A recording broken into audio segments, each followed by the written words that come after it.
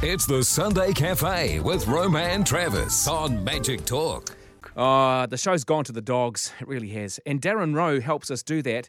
He's a dog behaviourist with me here in the studio. G'day, Darren. Good morning, Roman. What have you been up to this week? Oh, it's been so busy. I don't know if you can remember just before Christmas I said about how when people get their dogs, when it's on holiday, suddenly they realise their dog's behaviour is not quite what they thought. Yeah. Well, it kind of came true. I must have wished that one out there. So I've just been booked up crazily and all sorts of problems have come around. I've had... One really interesting one was I've got a lot of puppies. So people have bought puppies over Christmas, as they do, and they can't get into these puppy preschool classes because they're all booked up. You need to really be booking that puppy preschool from the second you decide you're going to get your dog. The way I do it like an open enrolment policy, so you can actually book months in advance when you know you've got your dog, which I think is a great idea. But I've had a couple of people coming in.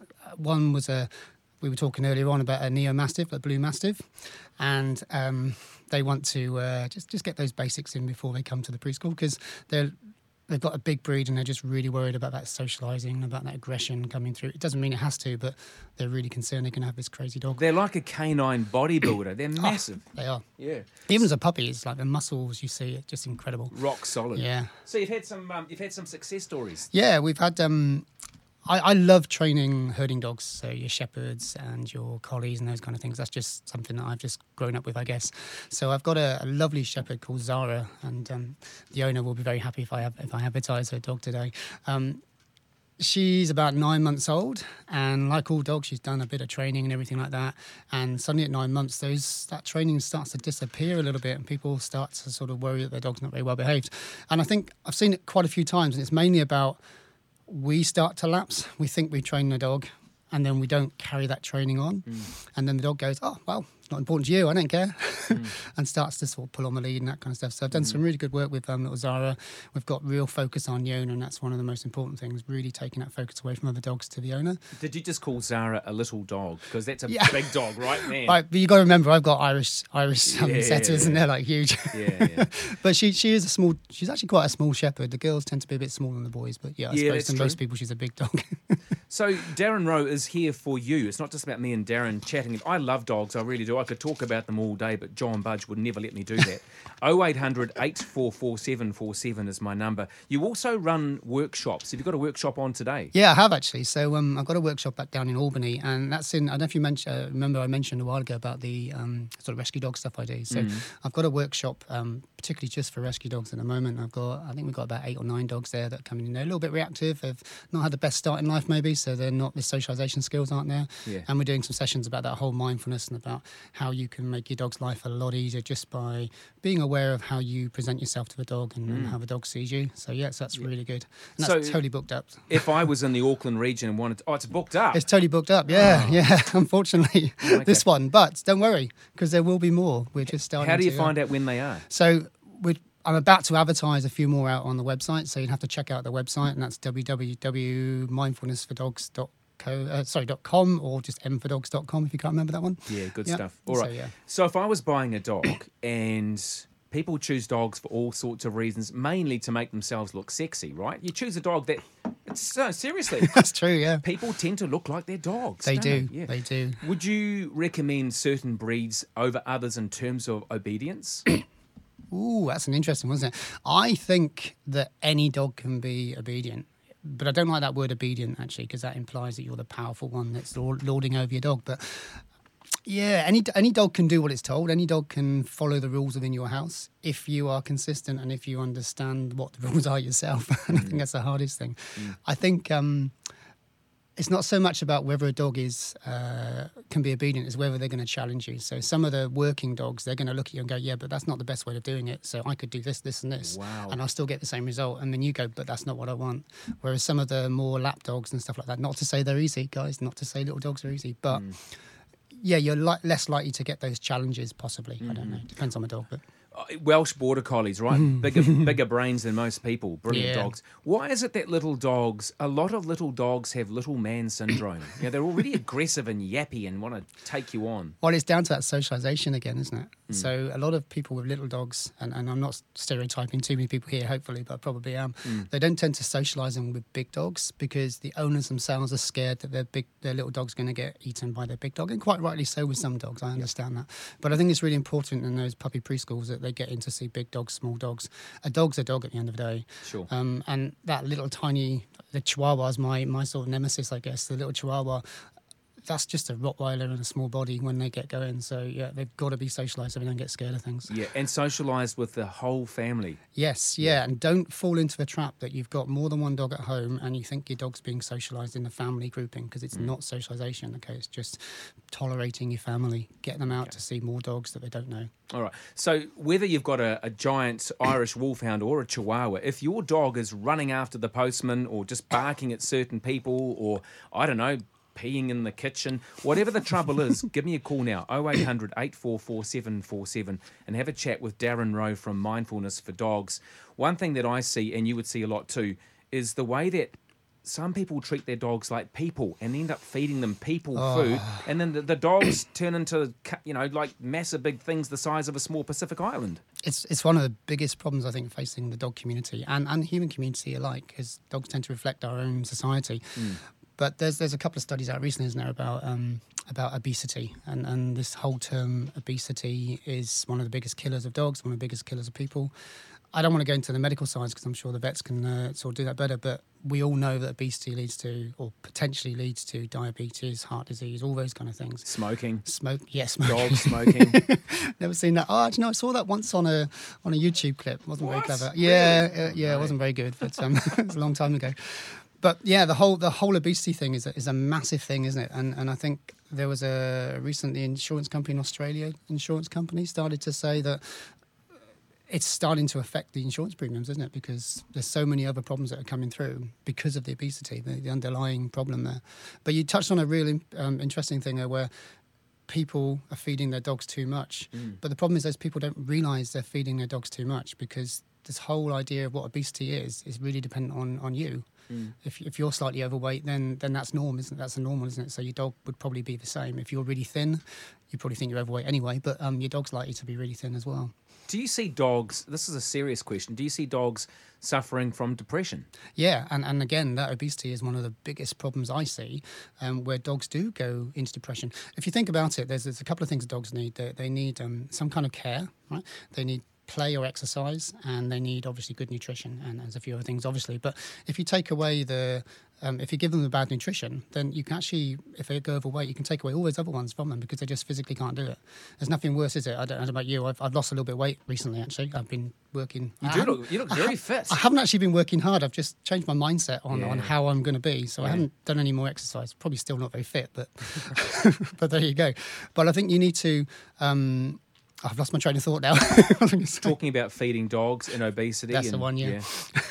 So we've got to be really mindful of what we're feeding our dogs, I think, and also when. So if I feed my dogs at 9 o'clock at night, they're going to sit in their sleeping with their bellies full of food. Yeah. It's not going anywhere. It's just going to be stored.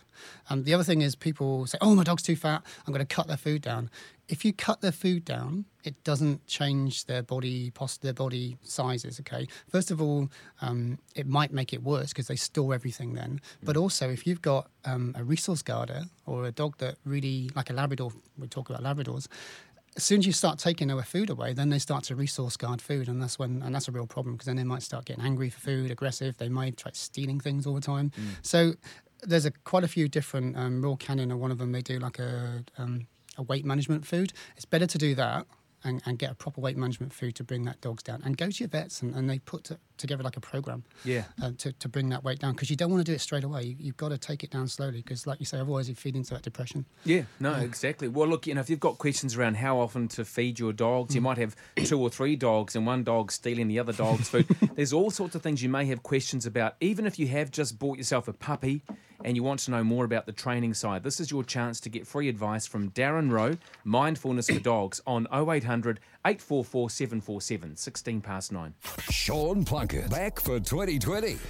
Hi, Sean. I went to Live Aid Wembley, best concert ever. Of course it was, for goodness sake. Ring me. It was 13th of July 1985. And so that in the summer over there. We got there, and everyone was in a good mood. It was just one of those brilliant concerts where the vibe was there. Do you remember that Queen performance? Well, once Queen hit the stage, all the game changed, eh? After that, you had The Who and Elton John and those guys, and they were just a step above all the other acts.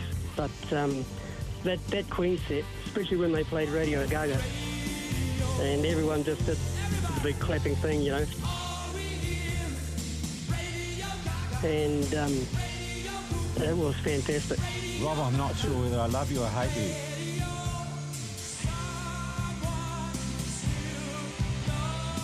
Sean Plunkett. Back for 2020. 12 till 4 p.m. weekdays. Only on Magic Talk. 17 past 9. Good to have you along here on the Sunday Cafe.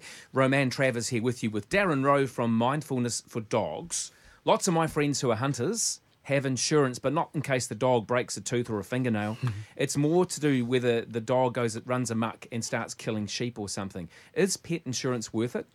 I would say for that liability, certainly for working dogs and certainly for hunting dogs, yeah, that's definitely because they could go and damage people's property, I guess. Yeah. It's an interesting one, isn't it? We've toyed with lots of things. I mean, we've got 6 dogs, obviously, and we've had insurance and we haven't had insurance. Back in the UK, we had insurance for all of our dogs all the time and never claimed anything. I think it's one of those umbrella moments. You take an umbrella out and it never rains sort of thing. Yeah. If you don't have it, then you need it. We don't actually have insurance for our dogs at the moment, but we put money away. And we got hit once with one of our dogs that jumped a fence and caught a leg and had to have reconstruction on a leg, and that was a fair few $1,000s. But the money was there. So, and a lot of other things that the excess doesn't really cover a lot of the problems, I guess. So I think it's a personal thing. You need to decide. Some dogs, obviously, like, I know, really active dogs are likely to hurt themselves. But if you look after your dog at the beginning and you really put that care in, then they're less likely to have problems when they get older. Also, remember, premiums go up as they get older. Gee, just Yeah, like us. so- Yeah. All right, 0800 844 747 is my number. G'day, Angela. How are you? I'm well, thank you. Good morning, Angela.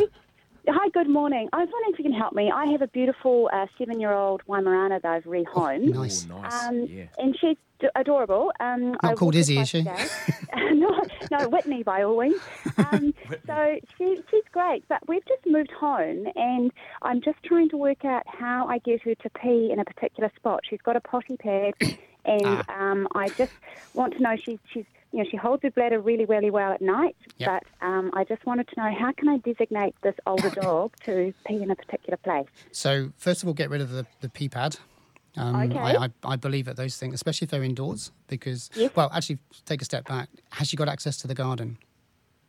Well, limited. Yeah, Limited. it's a new property that's Right. a limited space. That's the thing. Okay. So do you want her to pee inside?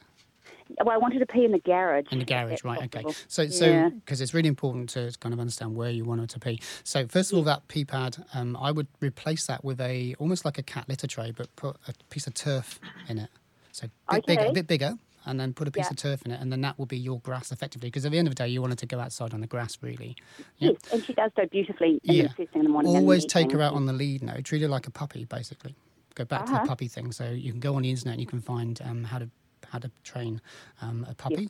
But if you can't, then just drop me an email and I can send you some stuff through like that. But yeah, take them right back to being a puppy, on the lead to go outside, and have that tray. You want it maybe 1 metre by 1 metre. It's but pretty substantial. Yeah, don't get the artificial grass because it feels different to the dog.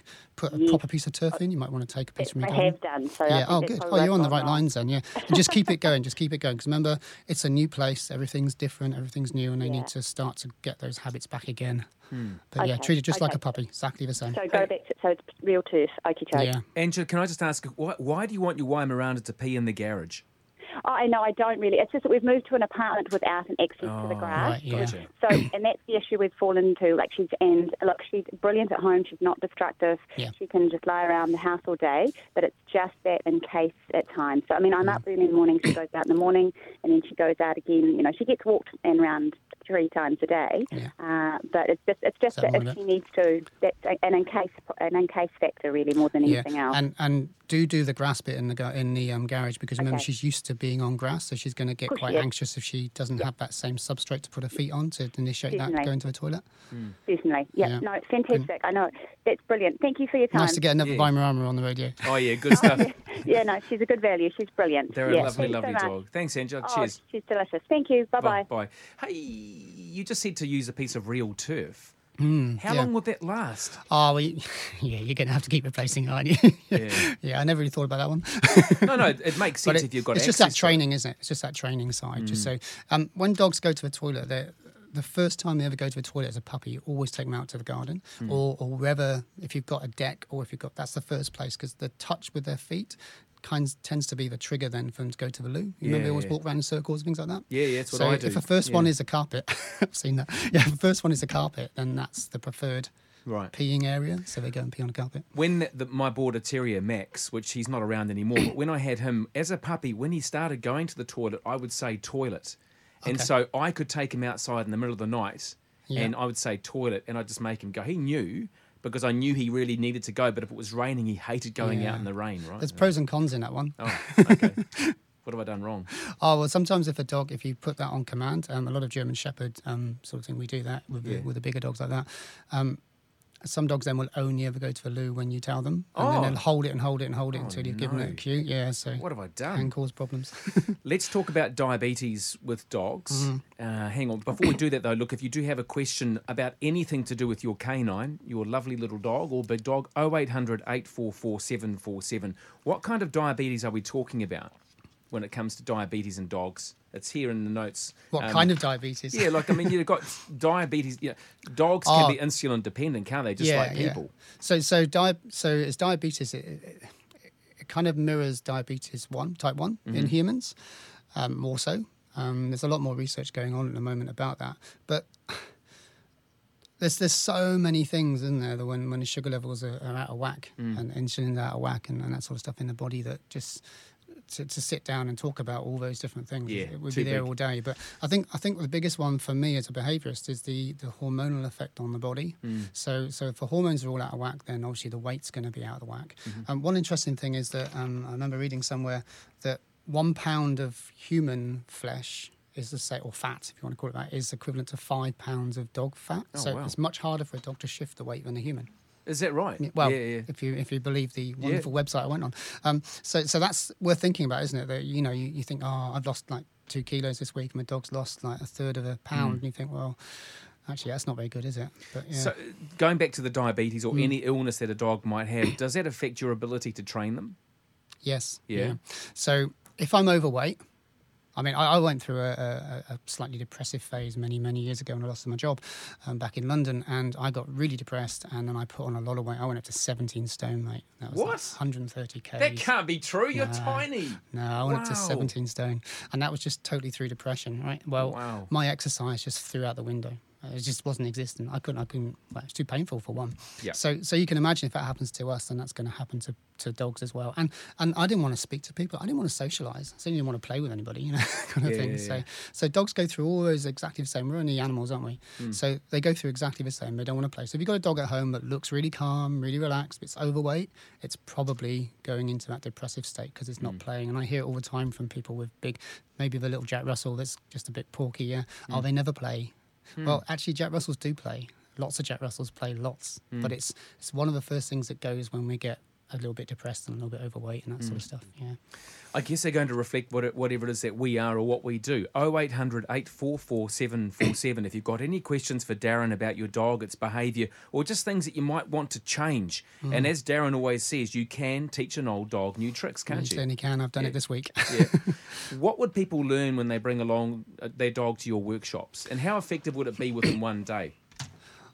Some really quite drastic results, because if you think about it, when most of the workshops are all based around being a mindful owner or being a mindful dog, and that's all about teaching you to calm yourself down and calm your dog down. And there's a lot of tools that I teach people how to physically do that for the dog and how to mentally do it for yourself. So a lot of people come to the workshops who've got really reactive dogs. They want to kill other dogs, kind of thing.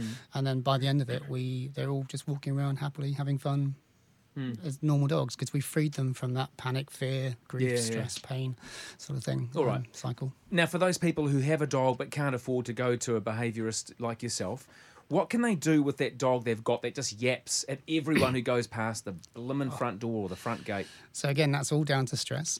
Okay, they see that as a fear, so they want to eliminate it. So they're going to run at it as fast as they can, doesn't matter how big they are, and they're going to bark, bark, bark, bark, bark as someone's going past. And of course, what happens when they bark? The person carries on walking, and the person goes. So they go, "Yay, I've won!" I'll bark again next time, and they'll go again. So if you ever see me walking down the street with my dogs, or just normally, and a dog barks at me, I just stand still. I'm a pain. I just stand there. I'll stand there for 20 minutes if I need to. And then the dog will actually decide I'm not going anywhere, so it goes in. But I've trained your dog for you. So that's what you could do when you're walking down the road if you've got the time. Yeah. Just stop for a few seconds and just, make it very clear to the dog, you're not scaring me. I'm not going because of you. I'm going because I want to. There are people that I know that would gladly climb a tree, regardless of the size of the dog. Some people are absolutely petrified of dogs. How do you quickly determine whether a dog wants to eat you or just be your best friend when it's barking? Is that easy to work out? It depends on where. It's a tough one, isn't it? Really, it's a very general one. I think there are telltale signs. I'm quite intuitive, so I look at a dog and like my gut turns over. I know that it's not going to end very well. I think if you don't know the dog, the most important thing is don't give it eye contact, but not intense eye contact. We have a habit of really focusing down on the dog. Eye contact's wonderful, and you need to give your dog a lot of eye contact. That's one of the things about relationship building with dogs that I do. But if it's not your dog, you don't want that eye contact because that can be quite intimidating, and then the dog's going to go feel threatened, and then depending on where it is in its own sort of psyche, it might then attack you, or it might run away, hopefully. Why is it that some dogs seem to genuinely hate children and they're fine with adults? Is that a size thing? What's that about? Children are quite scary. Oh, some are. Yeah, they are. You think about it, children are very chaotic. They run around, they scream, they throw things. They don't do things that adults normally do. And if that puppy, I'm going back to the puppy socialisation again, if that dog hasn't been socialised with those kids from a very early age, it's never really learned anything about them. And then suddenly they turn up one day and they scream their heads off. They probably bonk the dog on the head, pull their ears and all that kind of stuff. And the dog says, hang on, I don't like this. I'm either going to bite you or I'm going to growl at you so you don't get near me. And that's normally what you see with little dogs. They just sort of start growling and running away. All right, that's good advice. Now, I'm just trying to listen and read at the same time, which is hopeless. Here's a text that's come in on 3920. My little dog gets very anxious when I'm away from home overnight.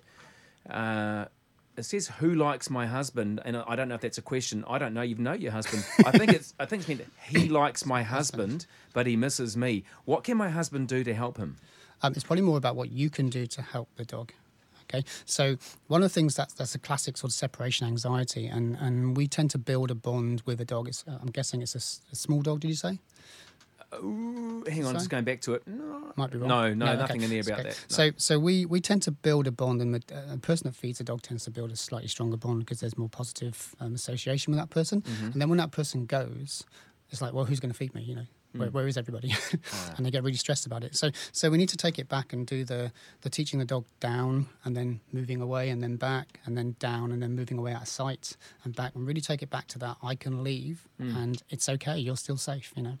And you just keep doing that. I've done that quite recently with a little shouty collie who was terribly, really bad anxiety, got sort of complaints and all sorts of things. So yeah, just take it right back to those basic commands again. Darren Rowe from Mindfulness for Dogs. This goes so quickly every single time. It's a great segment. Thank you for your time. How do people find you? You can find me on the website. Yep. So it's www.mfordogs.com, or you can find me all over Facebook or Brilliant. Instagram. Yeah, good stuff.